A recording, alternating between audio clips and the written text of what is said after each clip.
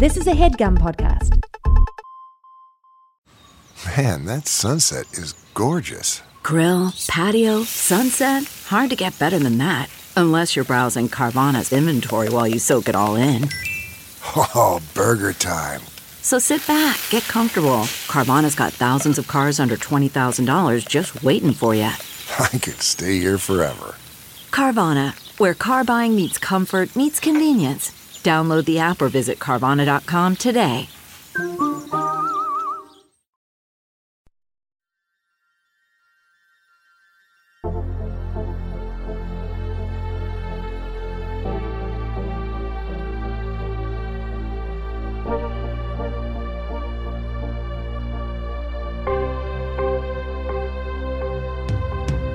Welcome to Inside Voices. I'm Kevin T. Porter. My guest today is Jacquis Neal.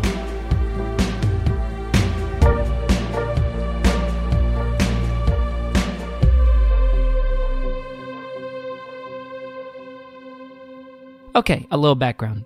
Jacquis Neal is a performer and actor. He started his podcast back in 2017 with his friends Edgar Montplaisir and Carl Tart. And it's gone through a lot of changes. It was rebooted from the original title Against the Grain to the current title Culture Kings. It switched networks from Boardwalk Audio to iHeartRadio to Earwolf, and it even lost one of its co-hosts when Carl Tart left the show. But through it all, the core of the podcast has been the same. Black men talking about, riffing on, joking about, and thoughtfully analyzing the culture, which unfortunately, in the white-dominant space of podcasting, is still more of a novelty than it ought to be. Now let's hear Jacquis describe his own voice. Surprising, if that makes any sense. Because I truly don't get why people like my voice. I've been told by many people, man, you got a good voice. You got a radio voice. Your voice sounds great. Like I didn't have a voiceover demo, and my voiceover agent came to a show and just hit me up after the show and was like, we like your voice. You want an agent? And I've booked shit. And I'm just like, what are y'all hearing? I don't hear it. I feel like I sound nasally, like my voice is not, I feel like I don't articulate super well with some words, like words get caught in my throat. I don't think I have a bad voice. I just don't think I have a voice that lives up to what people have told me. So every time I hear it, I'm surprised by it, by what people tell me. In your head, though, what is like the platonic ideal of a great voice, if it's not what you're hearing in your own head with you? Like effortless, if that makes any sense. And for me, I don't feel like my voice is effortless. Like I don't feel like it is. I feel like I work very hard to not sound like a maroon. And not like I'm actively, not speaking how I speak or anything like that, but it doesn't feel natural. Like for my voice to be good doesn't feel like a natural thing to me. It feels like it's something I have to work on, which I'm sure other people do too, but even when I'm not working on it, people was like, you got a pretty good voice, Jacquis. Oh, I can listen to you talk all day. I'm just like, I don't know what y'all listening to. Like I can listen to certain people talk all day and I don't think my voice is that voice. So even now when you're talking, do you feel like you're making calculations about how much effort to put into like, oh, I should probably have this kind of tone, or I should be whispering a little bit? Like is it like that, or has it become automatic for you? A little bit of it has become automatic because I've just been doing behind microphone work for so long now. But it is something that I still am conscious about. I'm not actively saying, all right, make sure you hit your T's and make sure you hit your P's and stuff like that. I do think I've kind of trained my voice to naturally do those things when I need it to. Yeah, I don't know. I just feel like I'm always surprised at what people tell me my voice is because I don't hear it. Not that I have a bad voice in my opinion, but I don't have like this great golden voice that, and people haven't said that far, but I don't have this Wow. great, like, Jacquis, man, you got a golden ass voice, man. I don't have this like amazing, like, you should be doing radio voice that some people seem to think I have. To me. I find that, no, I mean, the thing is, like, vocal dysmorphia or like whatever the equivalent of body dysmorphia with your voice is very real with people. And like that distance is very real.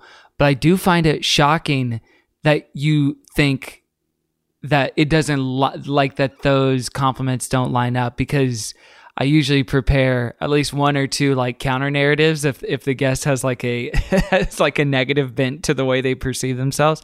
And one of them that I came up with is, I think you do have an easy voice, like like one of the like a laid back person that's like that it is not hustling too much, and you don't hear the effort that's being put into it, like you can with some people. Honestly, I may be amongst those people, but just in the sense of like you are someone where it's like, he's taking his time. He's very chill. He's in no rush and no hurry, and he feels very confident and comfortable. But does any of that track with you, or do you feel like you're doing things to make it appear that way? Yeah, I mean, I think that when I think of my own voice, I do think I'm comfortable in it. It's not like I'm uncomfortable with my voice. I do know my deficiencies. Like there are some words that I don't articulate well. There are some words that, you know, like if I talk to a bunch of black folks, right? Like back home in Chicago, and some of them would be like, boy, you got a country ass voice. Because I do have like this slow drawl to my voice a little bit sometimes, or, you know, like I drag out words. Like I hear it. I know that I do those things, and that's very much just my voice. And then if I get amped up, then I can, you know, I can, you know, hit words more, and, you know, because I'm also a theater actor, so that's a very natural thing for me as well, is projection and cadence and knowing all those things and knowing how to hit them and blah blah blah blah blah. So yeah, I don't feel like I'm uncomfortable in my voice. I just feel like even when I hear my voice back, because I know we hear a different version of our voices in our heads, so I do really try not to, you know, equate it to that. But when I hear my voice back, I'm just like, all right, I don't sound bad, but like I also can hear myself drawing out words that don't need to be drawn out, or, you know, like I can hear, you know, my nose is stopped up there, like it feels like it's all the time, and I can hear that, and like and it doesn't and to me it doesn't line up to what I listen to and be like, that's a really good ass voice that I hear, you know. It doesn't line up to me. People have told me like, you have a good voice, which is great, and it's nice, it's sweet. And I don't have a bad voice, but I don't have a great voice. Like I don't know music, you know? So like I can't harmonize. I can't like... Do you want to though? Would that be something... I want to. You want to like take voice lessons and learn how to do... I do. Here's the third or something. Yeah. Yeah, I do. I really want to, because I would love to know how to sing and not just... all right, maybe this is a way to... I would love to know how to sing instead of just relying on just my voice. And the same thing with like just when I'm regular talking. I would love to... I feel like it's the opposite. Like I would love to just rely on my natural voice that people hear instead of subconsciously thinking I have to know how to talk, if that makes any sense. Just make it for you, so it's not like even a process that you have to go through before it comes out of you, and just be like, but like this is it, like this is what it is. Exactly. I don't have to filter it through anything. It can just be the pure thing of what it is. Exactly. I was just gonna say, when I sing, if I'm just singing, like it's great, but then I want to know how to like make sure I'm hitting these notes and going up when I need to and harmonizing when I need to, and things like that. But it's the opposite with when I just am using my regular speaking voice or hosting. I don't want to think about those things even a little bit, and I feel like I do too much. I would imagine too that even from the time that you first started doing a lot of VO, a lot of podcast stuff, that there's probably been things or habits that you've picked up on or ways you've changed how you've talked in the last few years. Honestly, it started when I was doing theater. I grew up on the south side of Chicago, so, in the quote-unquote hood. So, the vernacular is what it is. The Chicago culture is what it is. I grew up in a house with my grandparents who are both from, Mississippi and Arkansas, respectively. So I had a lot of twang around me growing up. So when I first started theater, articulation was a big fucking thing because, people in the hood ain't always hitting them T's and them, we dropping letters on a lot of words and stuff like that. So, and I'm not saying that in any negative connotation at all. I'm just saying, if I if I have to play Mr. Mushnick in Little Shop of Horrors, I probably have to hit words that I wouldn't hit as somebody from the south side of Chicago, just as an actor. So that's a pretty common thing to realize.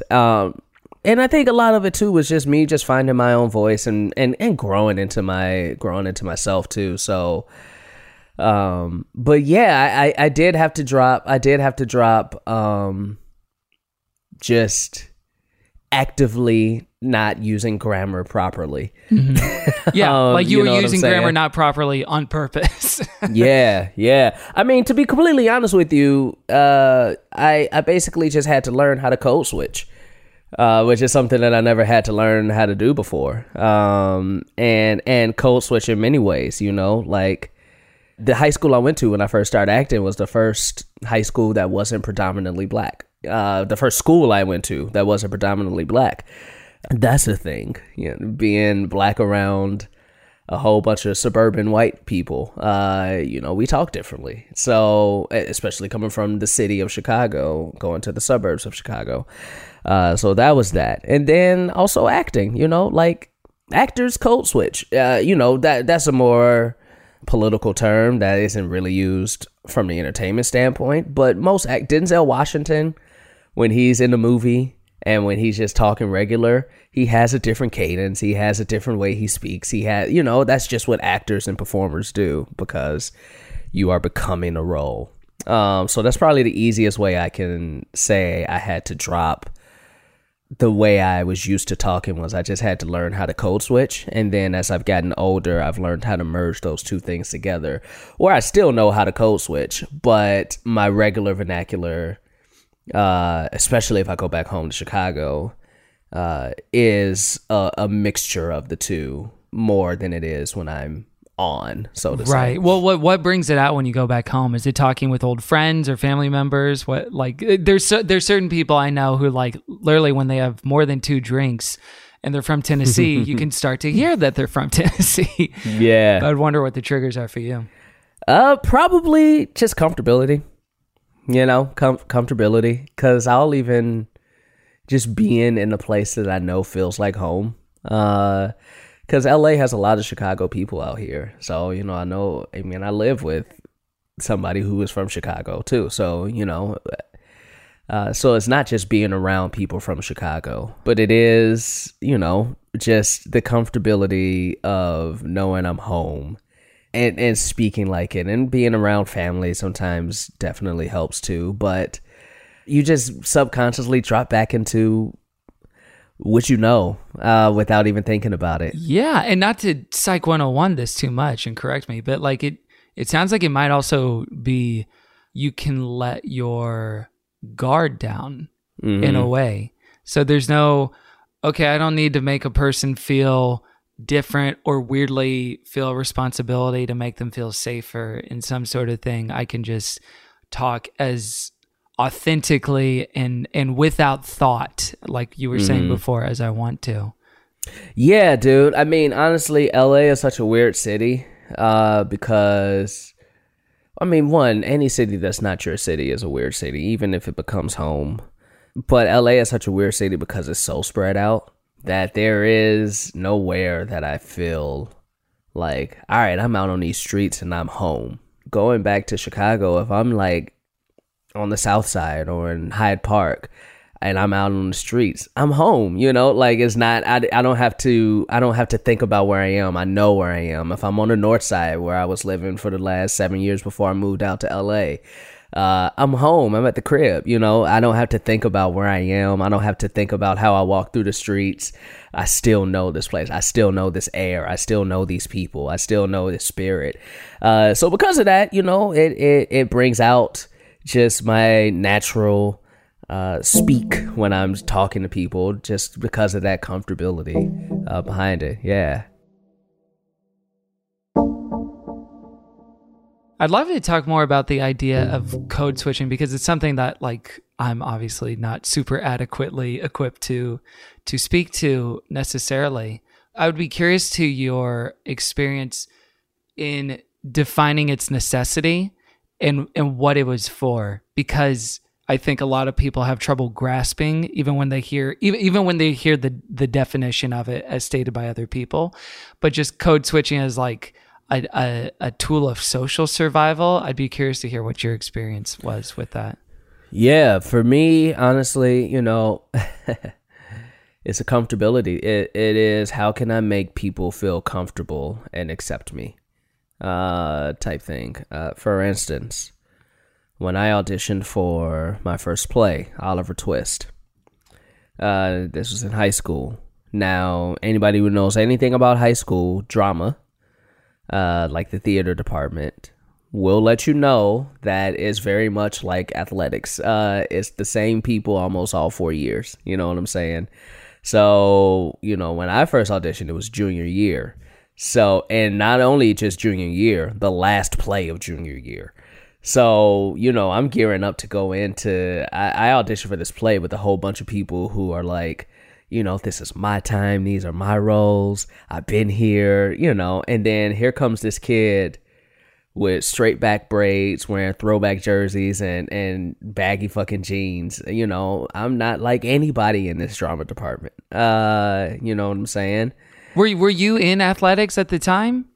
I had played baseball and, basketball, but nothing too serious. I wasn't great or good enough to continue. I asked because I do remember the specific threat that a lot of kids in the theater department felt when a charismatic athlete from the football team or from baseball would audition and get stuff in the plays. mean, even though I wasn't known as an athlete, I did have that though, because I did come in as charismatic and not like the rest of them. I was in their eyes cool, not in my eyes. I very much loved that play, but in that play I started to feel like a change in myself, which I'm not disappointed in. I equated to the NBA, like when Allen Iverson was coming out and shit, and he had the straight backs and the throwbacks and stuff like that. And then the NBA went through this weird kind of racist phase where it's like, all you guys have to wear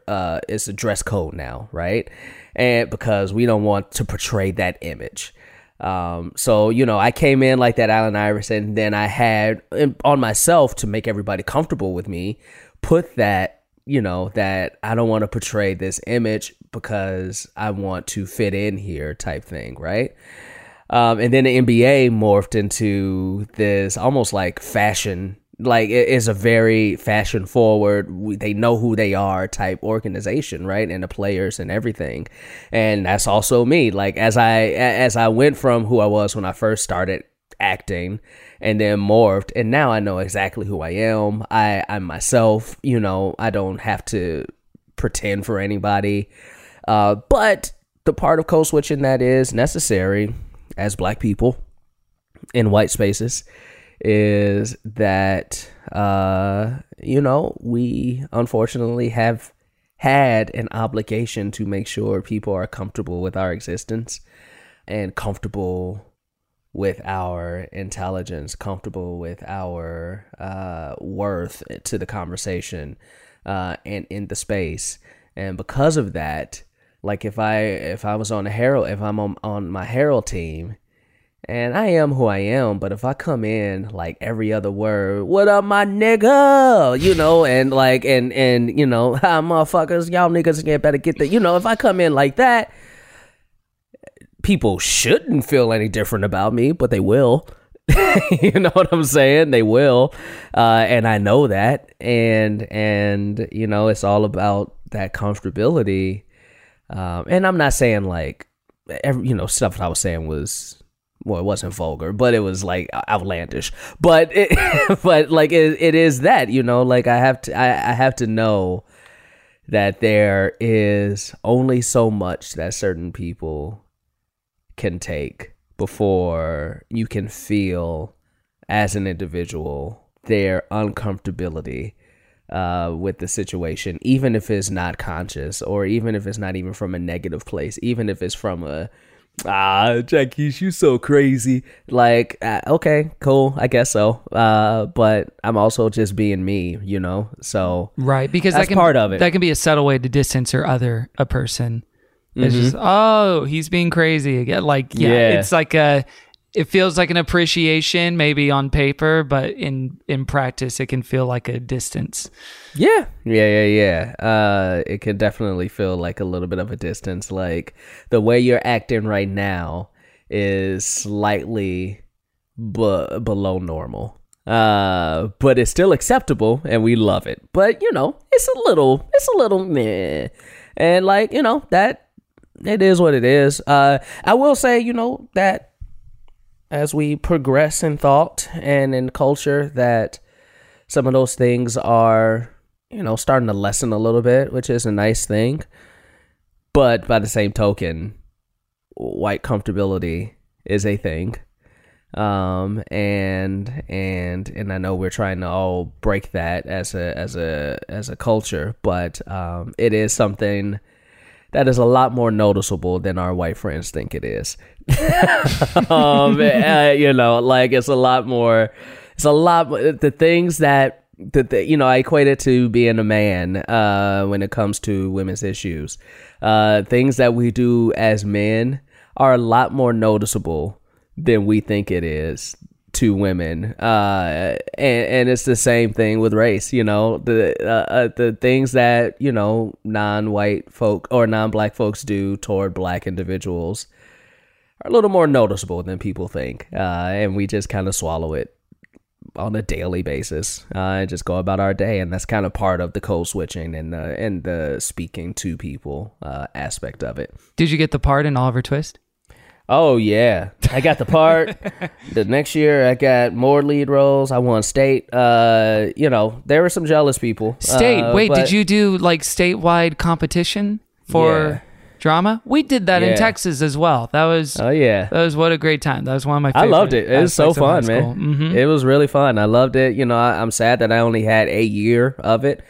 But I was able to succeed in it on a personal level and as a department, which was really fun because I'm also a competitive person. But yeah, it was fun. I mean, like those people accepted me with open arms once they got to know me and saw, well, I know he just here, but damn, this motherfucker is good.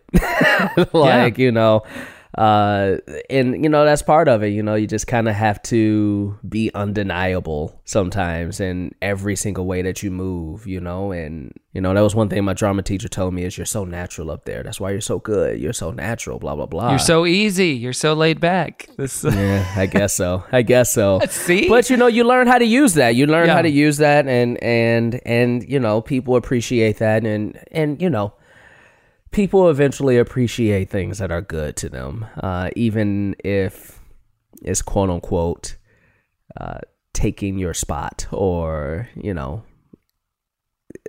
have you felt that like animosity or like the idea of taking someone else's spot? Not anymore. Most of that is because I don't give a fuck. But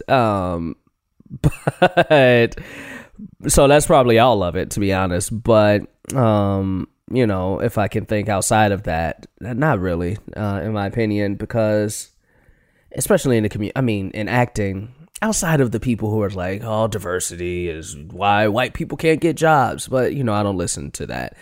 So on a personal and more, connected manner in the community that I'm in, I really don't feel that, because one thing that people also recognize is hard work. So, they appreciate that. So they don't feel like you're taking spots when they see the work you're putting into things. And also the talent. that you can possess in those things as well. So yeah, and even the whole idea of spots is kind of odd in a sense, because it's not as musical chairsy as people think it is in terms of like how things shake out. And there are legitimate things where it's like it was between this person got it, and those things do happen, but just in the sense of people feeling oppressed by the idea of equality. Yeah. If they've been in a position of privilege, it's always like, I don't think this is what you think it is. And especially in a field and in a professional sphere that you operate in with comedy, with podcasts and voiceover stuff, where it's like, this is like, these are not essential services. You know what I mean? Like, it is not something where it's like the demand is so high that there's all podcasting is an essential service. It was on that list. Podcasting is now. Wait, which list was that? Remember when quarantine first started and they was like, these are the list of the things that could keep going? Podcasting was on that list. So in a technical sense, I do love that. I do love it's so crazy. When people come out on their balconies for us at the end of the day and bang their pots and pans together. Yes. Let's give it up for those podcasters. But it sounds like, you're a lot more comfortable now with the idea of like, not taking a space from somewhere else, or even the false dichotomy of that, but literally just like carving the space of your own and creating that demand for yourself in that sense. Yeah, I guess so. I hope so. Especially nowadays where, that's a conscious thing with a lot of people and not just on an individual basis. I hope that for myself that I never lose that, I don't have to ask for permission to be in this space that I'm in, while also on the same token making sure that while I do occupy this space, that I do also give up space to people who don't have the same opportunities that I do, like Black women and, the Black queer community and just in general, being a man toward a woman, regardless of their race or creed or anything like that. So, that is something that, as I think about my voice and even on the podcasting side, when we have like guests and things like that, is to make sure that I know I have the space and I know I belong. So since I know that, make sure to give the space to others as well. So others can feel they can use their voice, and I'm using voice in the overall term, but so other people can feel like they can use their voice as well. And, I think that's an important thing as well. Let's take a break from Jacquis' surprising voice, and we'll be right back with more Inside Voices.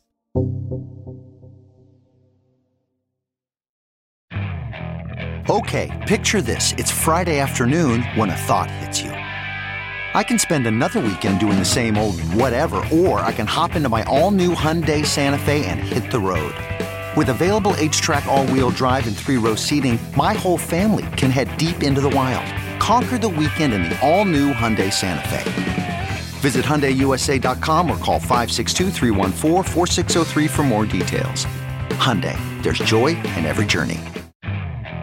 Okay, picture this. It's Friday afternoon when a thought hits you. I can spend another weekend doing the same old whatever, or I can hop into my all-new Hyundai Santa Fe and hit the road.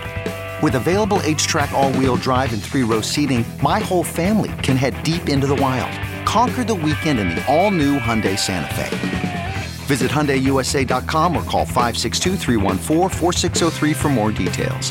Hyundai, there's joy in every journey. Welcome back to Inside Voices. And now the rest of my conversation with Jacquis, which we start by talking about the origin of his podcast Culture Kings.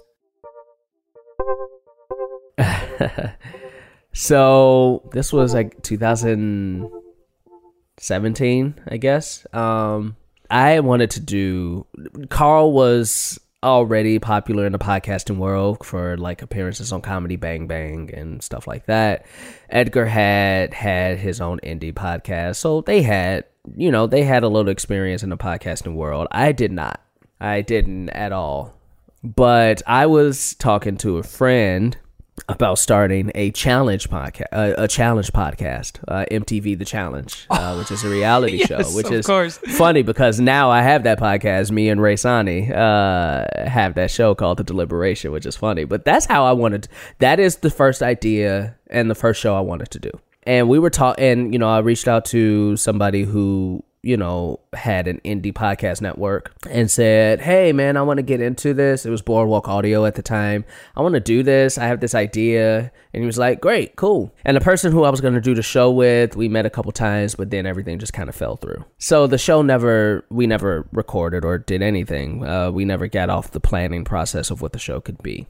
I still had the itch to want to do a podcast because I just wanted to do something, put something out in the world for something that I liked. This coincides with me, Carl, and Edgar did a couple improv shows together. And our name as an improv group was Magic Shave, which is a silly name. And we had a wild group thread going, like between us three, where we would just go for like 2 hours, just like paragraphs of shit, just talking, right? Talking shit, talking about things. Like most of it can never see the light of day. Of course. And for the listener at home, it's important to note that Jacquis does have an Android, so Carl and Edgar could not do this on their desktop iMessage. They loved him enough to do it by hand. We on were their phones. just on phone. So and that was fun. It was always funny and conversation. We would have retrospective conversation. We would talk about like real shit. And one day, while still wanting to do this podcast, I literally just straight up text both of them and was like, y'all niggas want to do a podcast? That was the exact text that I sent them. And they both were like, yeah, let's do it. And so we met for like an hour one day just to like chat it out, what we wanted the show to be. And that's when we kind of decided we just wanted to be a conversational, you're like a fly on the wall type show. And then the name came from, the fact that our improv name was Magic Shave. So we were thinking, all right, Magic Shave, Against the Grain. Because at first the show was going to be called Against the Grain with Magic Shave. And then Steven Pearlstein, who was the head of Boardwalk, was like, I would probably drop Magic Shave because people are going to think this is a show about like Gillette razors or some shit. So, which was a good idea. Or about a fictional person named Magic Shave. Right. Yes, exactly. That was his Justin Timberlake social network drop the thumb moment. It's clean. Yes. It is Against the Grain. I'm your boy Jacquis Neal. I am the king, Carl Tart, the master of all my domain. But y'all won't say that. Like, nigga, why you got nicknames already? It's your resident sad boy, resident nerd, or resident white sounding black guy, Edgar Montplaisir. The only reason you sound white is because me and Jacquis come from two very African American populated areas. I'm from Harlem. I don't know what you're talking about. No, yeah, you from Harlem. Yeah. Bill Clinton has an office in Harlem. Yeah. Let's get some shit out of the way real quick. This is a new podcast. If you are offended by the word nigga, you should go ahead and I keep am it moving. and I won't be using it. Yes, you will. I will be using the hard ER. For both of y'all. What a way to that should be our tagline. If you're offended by the word nigga, don't listen to Don't listen to our podcast. So many people gonna turn hear this Did you hear that, Steven? Put that on all our social media. Yeah, for whatever reason, people start listening to it. And by episode 11 of that show, we got approached by How Stuff Works, which would eventually become iHeart, we want to buy your show. So in that way, it was lucky. We didn't pitch to nobody. That was nothing that was on our radar. They kind of approached us and like, That's really that became validating. Culture Kings. Yeah, that became Culture Kings, and yeah, the rest is what it is. What was the Culture Kings name meaning? Nothing. Nothing. Here's a list. I mean, that one sounds good. Yeah, it was honestly. There's such a storied origin story with the first one, and it Culture is right. Kings There's Culture Kings was. pure I mean, marketing. honestly, I liked Against the Grain, but Against the Grain was owned by Boardwalk. Yeah. As a title, and there was also another podcast out there called Against the Grain. So because of that, changing the name was a must. Kings and queens is a very common vernacular, very common phrase in the black community, so that was part of it. And, for the culture is another very popular and common phrase and vernacular within the black community. That was one of the options that one of us threw out. All three of us liked it, and our only requirement to it was don't spell kings with a Z. Spell it like it fucking is spelled. Not like a cool cat in the 90s is trying to sell you like a cereal box. Yes. Yeah. And that was it. That's how, we just, I forget who pitched it, to be honest. But all three of us liked it and was like, cool, yeah, that's fine with us. We don't give a shit. I think I remember you guys talking either in the first episode of Culture Kings or Against the Grain that you wanted the show to kind of exist as the View for black men. That was kind of the easiest way that I could explain it. It's like The View just with black men. Because, I don't watch The View, but from my understanding of clips that I've seen and just what the show is, it is just a group of women who just talk about whatever topics they want to talk about, topical, evergreen, whatever, right? And it's just, all right, let's bring this group together, let's give them a topic, and let's let them talk it out, right? And so that's originally what Culture Kings was, or Against the Grain was that. And when we switched over as Culture Kings, that was how the show, kicked off. I think about it in like medicine, like how quickly we went from like, oh man, somebody's sick, bring in a pastor, to somebody's sick, go to the doctor. Gotta take him to the fucking doctor. Fuck a pastor. Although some people still don't believe that shit, man. No, or it's they true. believe God will heal me. And I'm like, all right, man.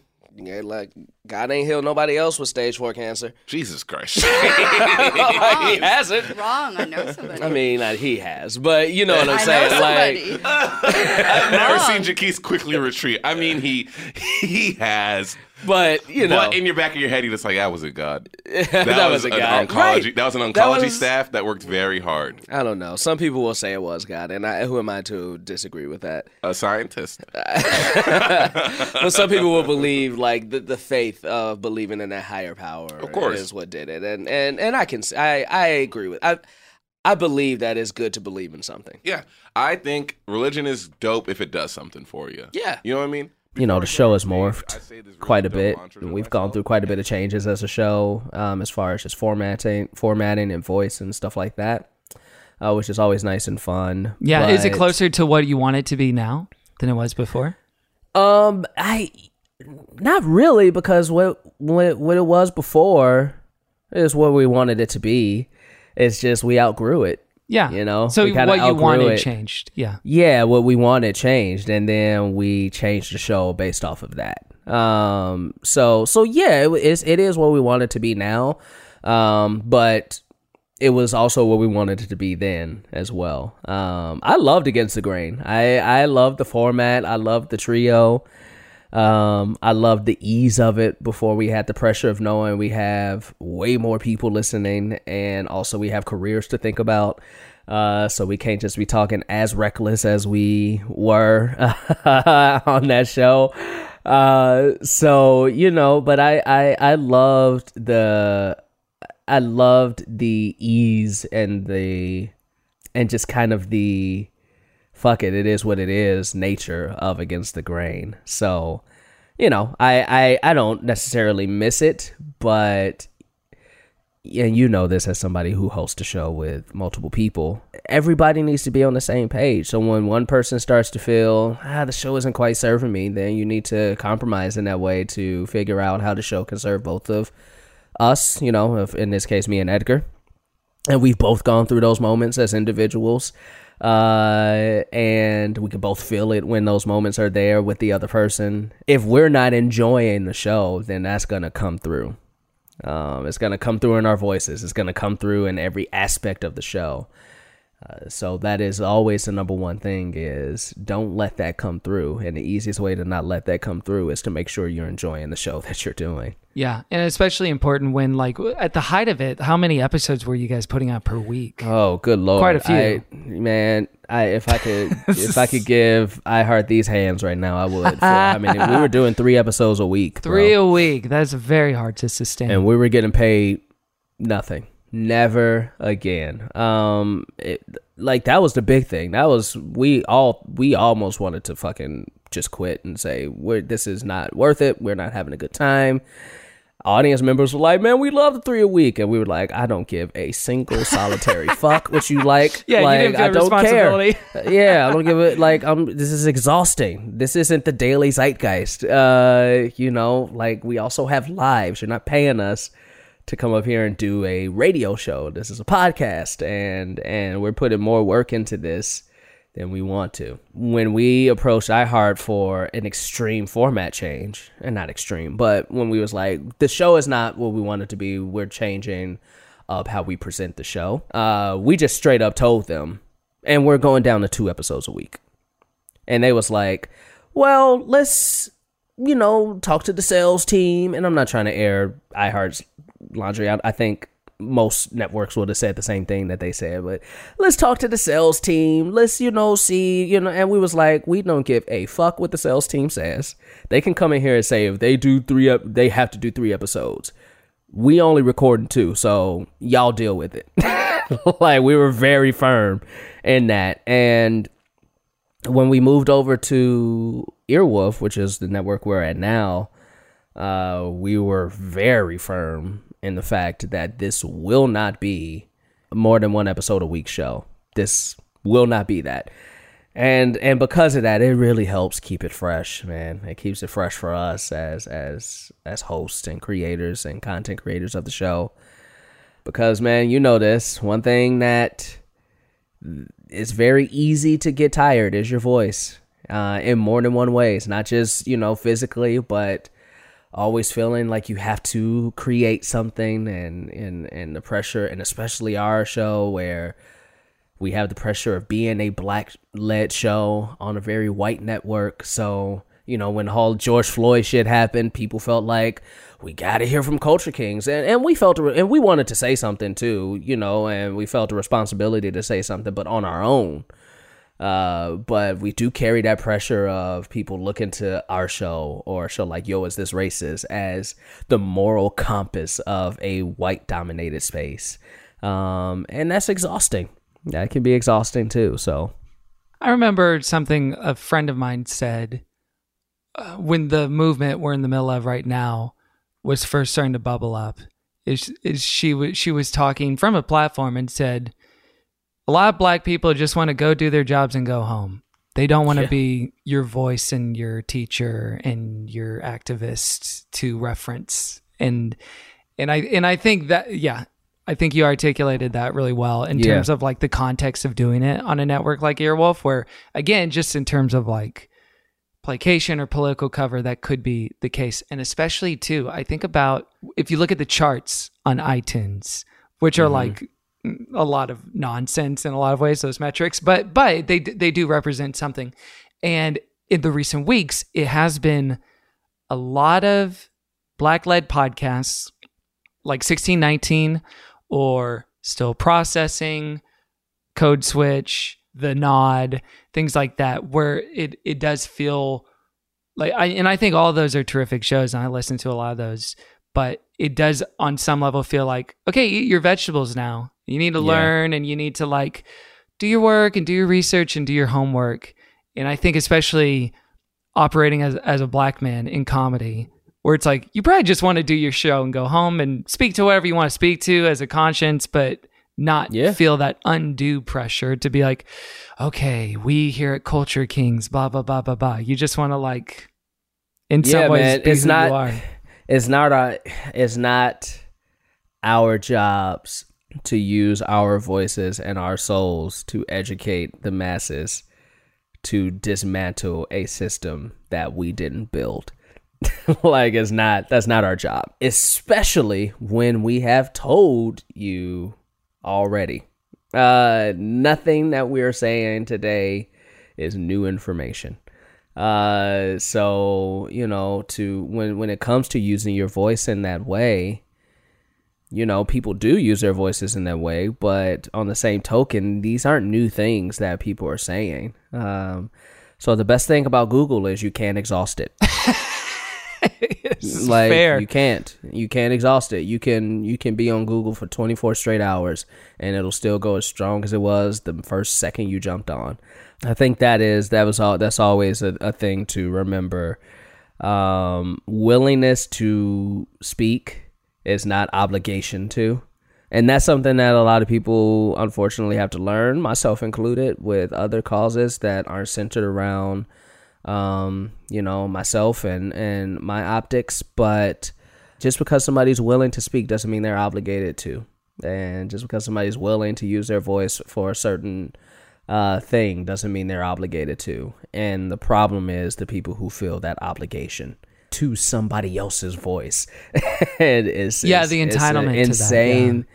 And it's a huge thing with podcasting and just celebrity in general is people feel like they're obligated to you, and the parasocial aspect of what we do. And you know, quite a bit of, you know, just because I talk about my fiance on an episode doesn't mean you're obligated to know everything about her. I remember on Culture Kings, you know, Edgar is very open with having Anna on, and people will come at me, it was like, Jacquis, well, how come you don't bring Jess on or blah, blah, blah? And I'm just like, because I don't want to.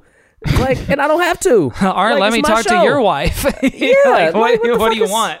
Yeah. Like, you know, that's like, I don't have to fucking, it's my show. Mm-hmm. Like, and just because you feel you have an obligation to my life doesn't mean I have to give it to you. Yeah. Thankfully, that's a weird thing. That does seem to be a universal experience with a certain kind of podcast host or creator, is like, managing the entitlement expectations of vulnerability or transparency or how much of your life that you're giving. I feel like that's a theme that comes up over and over again in conversations like this, is like, the difference between giving someone something and a person feeling owed it, and like being able to demarcate that and draw the line.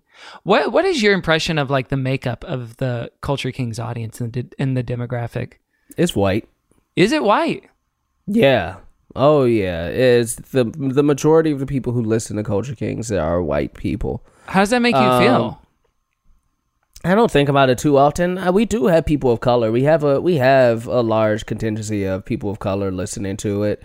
We have a lot of people of color who connect with the show, who reach out to us very nicely and tell us how special and important the show is to them as a black person or as a person of color. So it's not like it's all white people who listen to it. Right. Is that the most meaningful kind of feedback for you when you hear from those people? Yeah, probably. I appreciate that feedback more than, and listen, I mean, I appreciate all the feedback. I understand what you're saying, yes. I appreciate that feedback more than the white fan who comes in my DMs and saying, oh man, I just learned so much from your show, blah, blah, blah. And listen, I appreciate that as well. But the connection from a black person coming in and saying, like, I did a whole bunch of calls with black folks because I'm trying to amplify more black voices during all of this. And, you know, I had, not to put her business out too much, but I had a woman who was a STEM researcher who works for NASA and lives in Portland, and says she listened to our show. And this is somebody who's not in our demographic at all as far as comedy or anything like that. But she says she listens to our show and it like makes her feel less alone and makes her feel like a little more connected to her voice and her culture, being a black woman in a very white space of Portland. And like stuff like that is very nice to hear. Things like that is very nice to hear because I don't necessarily think we do it for that reason. I don't think we do it. Maybe subconsciously we do, but consciously we don't sit down and do a show and say, let's make sure that we touch the people who need to be touched today. Like that's not our intention at all. Our intention is let's just be ourselves and let everybody know that whatever voice you have belongs in this space. And the show would probably falter if you went in with those sort of intentions too. Probably. Yeah, I think so. Because it would be inauthentic and it would be centered around us.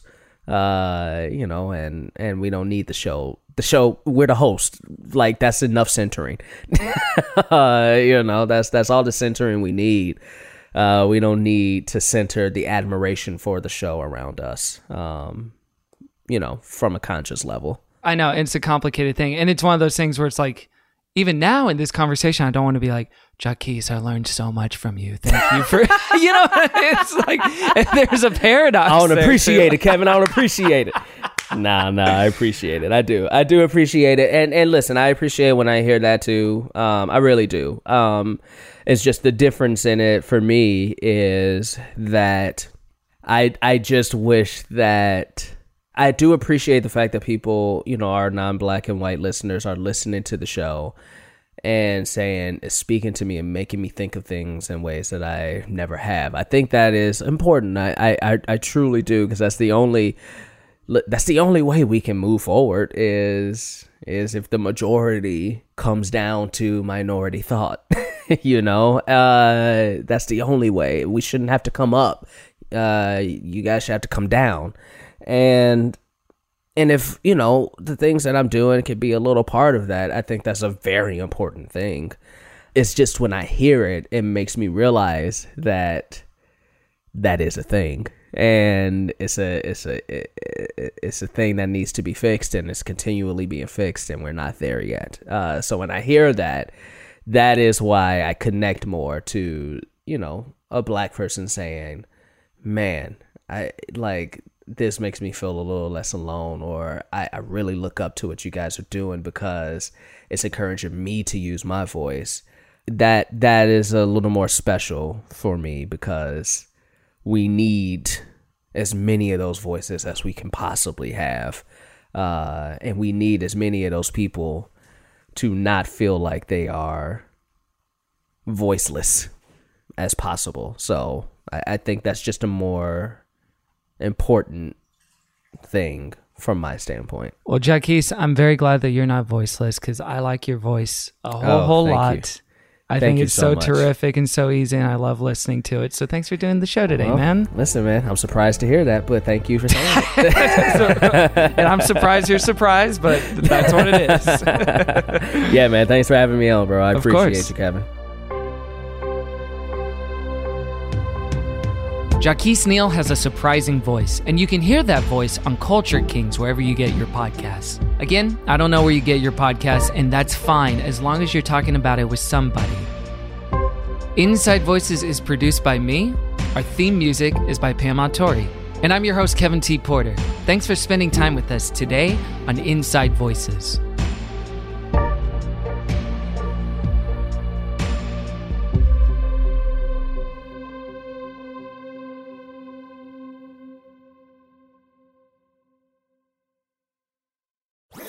That was a HeadGum podcast.